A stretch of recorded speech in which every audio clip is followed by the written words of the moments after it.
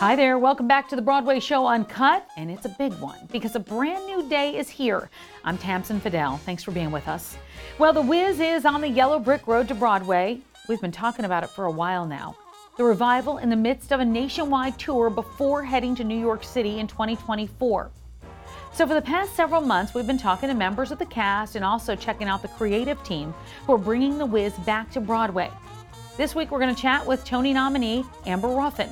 You probably know her from her own late night show, The Amber Ruffin Show, as well as Late Night with Seth Meyers.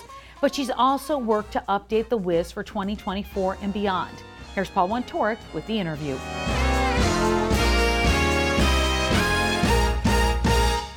How's it going, Amber? Hi.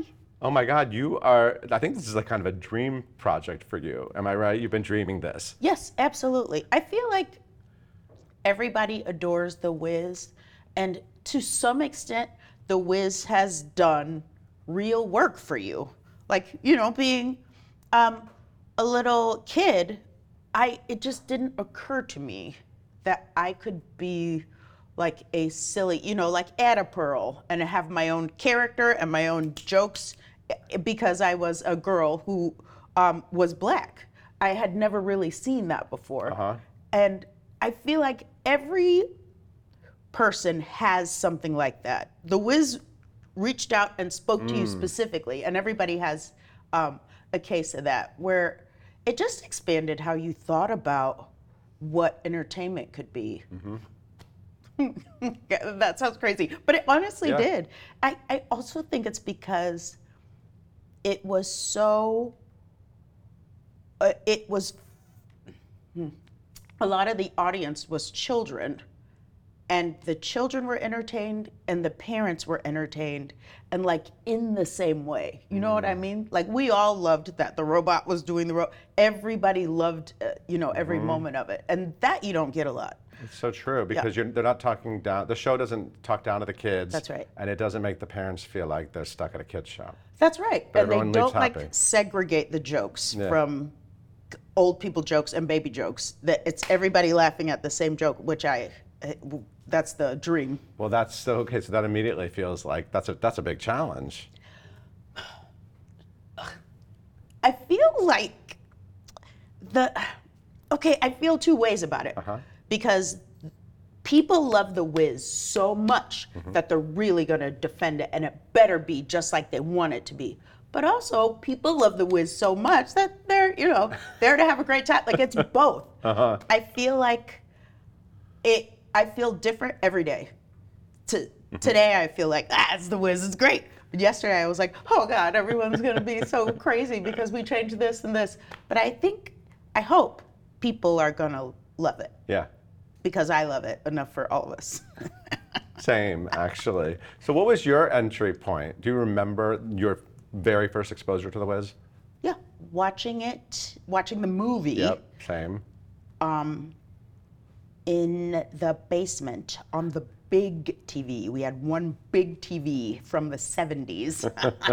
And when I was a kid, it was still working. And so we watched it on like what would be a small screen now. But the whole family sat down and we watched it together, and everybody knew it already. And I just thought, how odd, everybody knows this whole movie. And then come to find out, if you leave your house and go to almost any house in America, everybody knows every part of The Wiz. Well, it's interesting because you talked about what The Wiz brings to different people. Yeah. And for me, it's funny, I was thinking about this, seeing that movie sort of lit a lot of New York City dreams for me, because the movie was sort of set in New York City. The Emerald City was New York City. Yeah. And so I feel like it sparked a lot of my New York City dreams. That is completely different than The Wiz on stage. And you actually, so you too were exposed to a radical, different version of the show that you are now adapting your own version of, which is interesting because you kind of can do a lot of things to it, right? Yeah, I feel like they are so much more different than you think. Like I remember seeing The Wiz on stage for the first time. not 1998 probably, and it was so. I only knew the movie, and then when you come in and you watch it on stage, it's completely different. She's in Kansas in the beginning, and you're like, "You're in Kansas? What are you talking about, Kansas? This Dorothy's a child." Right. Now, where's Diana Ross? Yeah, where's Michael Jackson? Yeah. Yeah.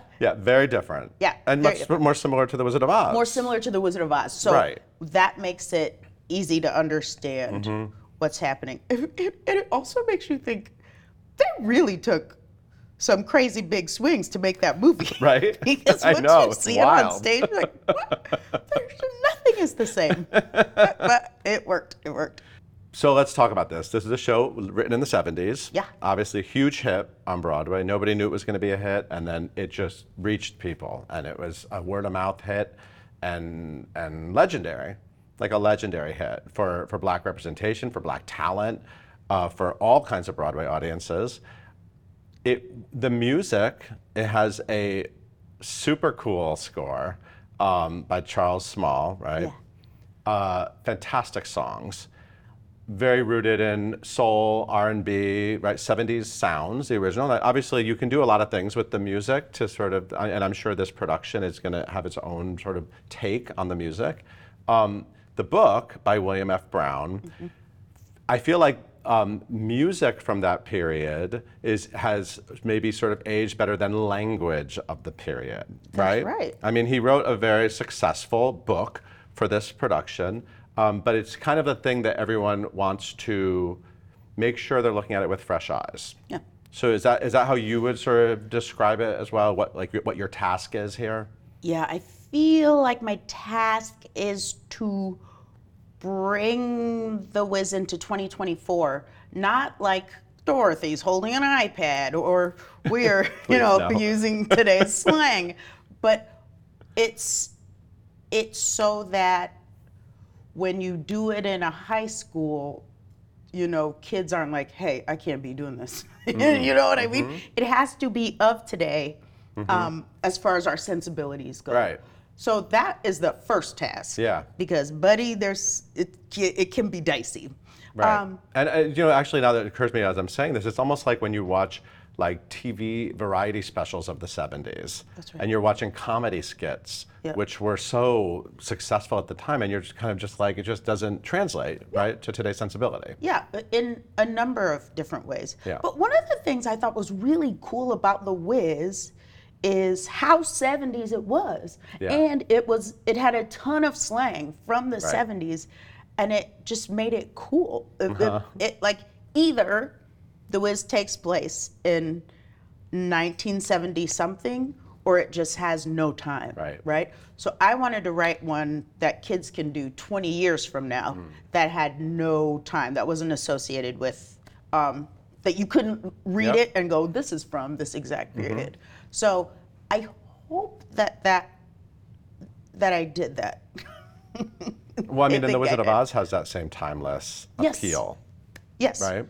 And that's what, that's our hope. Our hope is that The Wiz does well, and, when people do The Wiz, they do this version.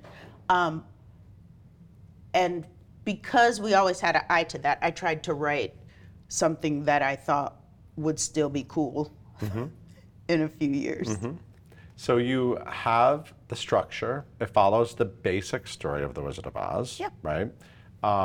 Probably even more so than your Tony-nominated book of Some Like It Hot followed Some Like It Hot. Yes. I mean, this is probably even more. I think The Wiz is a little closer to The Wizard of Oz source material. So you have to make these characters, like you said, timeless, funny. Yeah. But you're also pulling on heartstrings. I mean, this is a very emotional show. You sort of get everything from The Wiz. Yeah, thinking about The Wiz, you go, oh, it's a fun story and everyone's a little silly, which is the best part about The Wiz. The best thing about writing The Wiz is the fact that each character is a little silly, and you don't remember that until you sit down with that script and you open it up. Yeah. Everyone's a goofus. It is so cute.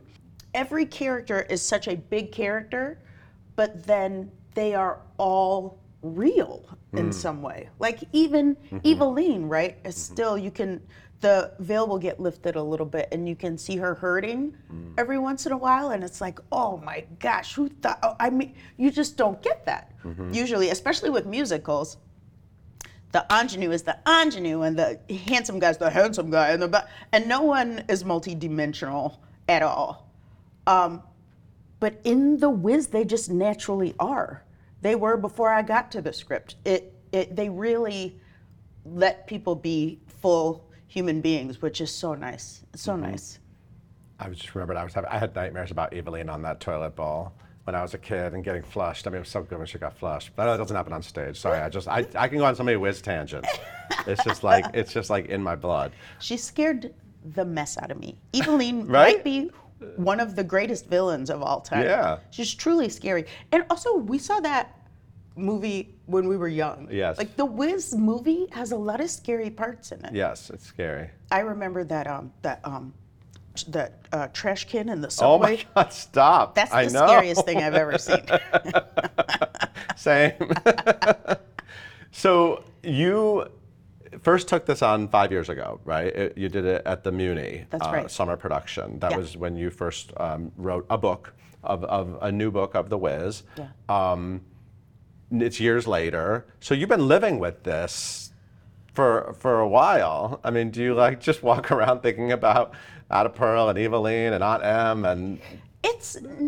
I do a little bit, but I think I suffer a little bit because I have a late night background. Yeah. So I'm used to writing a thing and then performing it for an audience, and then the audience makes the edit it with out their right away. reactions, right? Yeah. So that I'm an audience edit type of person, but you don't really get to do that on Broadway. I mean, we'll change it a little bit, but those big changes, they're done. We're locking it in. Wow. What do you think is different about your take on the story? I know Shelley Williams mentioned to me that she wanted the Lion, the Scarecrow, and the Tin Man to be of the same age as Dorothy, which I think is a really interesting, make them more like a peer group instead of uncles. What other kinds of things are you exploring within this that you can talk about? Yeah, I have never seen a version of The Wiz that I did not absolutely adore. I love it. I love every production of The Wiz. They're all fun. Even the slow ones are fun. And I am the most impatient person alive. The slow ones with children, it doesn't matter. They're all adorable and all so fun because the show is very tight, right? Like when you write a musical and you want to write a fast joking musical, you got like 4 pages and then a song, 4 pages and then a song. And it's really the songs propping it up so that the production stays fast. The Wiz is naturally that. Like I find myself adding pages and pages and then being like, nope, and then shrinking it right back down because the pacing of the show is so good. It, for any faults it may have, pacing ain't one of them. It's such a tight. It feels like a bunch of sketches a little bit, and it did before I got there. I mean, yeah. And now maybe it feels that way a little bit more. But it is so. The pacing of it is just nuts. Yeah, you just kind of keep it moving. Yeah. Get to the Emerald City and get home. Get there, yeah. Which is really hard to do, right? It's hard to write a show where everyone knows everything that's about to happen. It's really hard to build tension. We all know Eveline's gonna get you. We know she's gonna get you. And we know she's probably gonna melt at some point. We all know it. Yeah. So because of that, we get to explore other things, right? Because it's inevitable that the tornado's gonna come. It's inevitable that she'll get home. It's inevitable that they'll ask the Wiz for help. So then it really leaves a lot of space for us to go, how does Dorothy talk to the Scarecrow? Like, what do they have in common? Which was another great thing that Shelley did, was when she put them all in the same age group, it really changed everything. And then Dorothy can be a real leader of them, because for her to be a part of this group is cool. For her to be a young Black girl leading these people, like, that's fantastic. And we wanted to maybe get a little bit of that, for her to be like the natural leader that she is. And then in the end of our version, she becomes the president. I'm just kidding. I'm into that. I'm into that. Finally, you are a fabulous new talent on the Broadway scene, Tony nominated. What does this mean for you? I mean, if you think of yourself as that little girl who discovered this show, and I mean, there's a lot of weight to bringing The Wiz back to Broadway. What does that emotionally mean to you, to be a part of this and to get to watch this journey? Everyone associated with this production of The Wiz is so giddy. Like, it's bad. We are thrilled. And every once in a while, at any point, I can look at anyone else in here and go, and then they go, like, it's like we're meeting a celebrity every day, but the celebrity is the show and we get to be a part of it. Like, it really feels big and important. And that, you know, knowing that I was going to be tasked with taking on The Wiz, I was very scared at first. And then I realized I love it. And I love these people who are associated with it. And so if I just make sure everyone is as taken care of as I can, then we will find a good path. And I think with Shelley's leadership, we are more kind to each other than maybe any other place ever. Yeah, it's just a bunch of real sweethearts who made sure to be sweethearts. Like, we're kind on purpose. Wow, it's always so great to hear from Amber. And it's always great to hear how excited she is to be bringing The Wiz back home to Broadway. The Wiz is making stops in Tempe, Arizona, San Diego, San Francisco, and of course LA before coming to New York at the end of March. And that's going to do it for this week's episode of the pod. Until next time, I'm Tamsin Fidel, and this is The Broadway Show Uncut.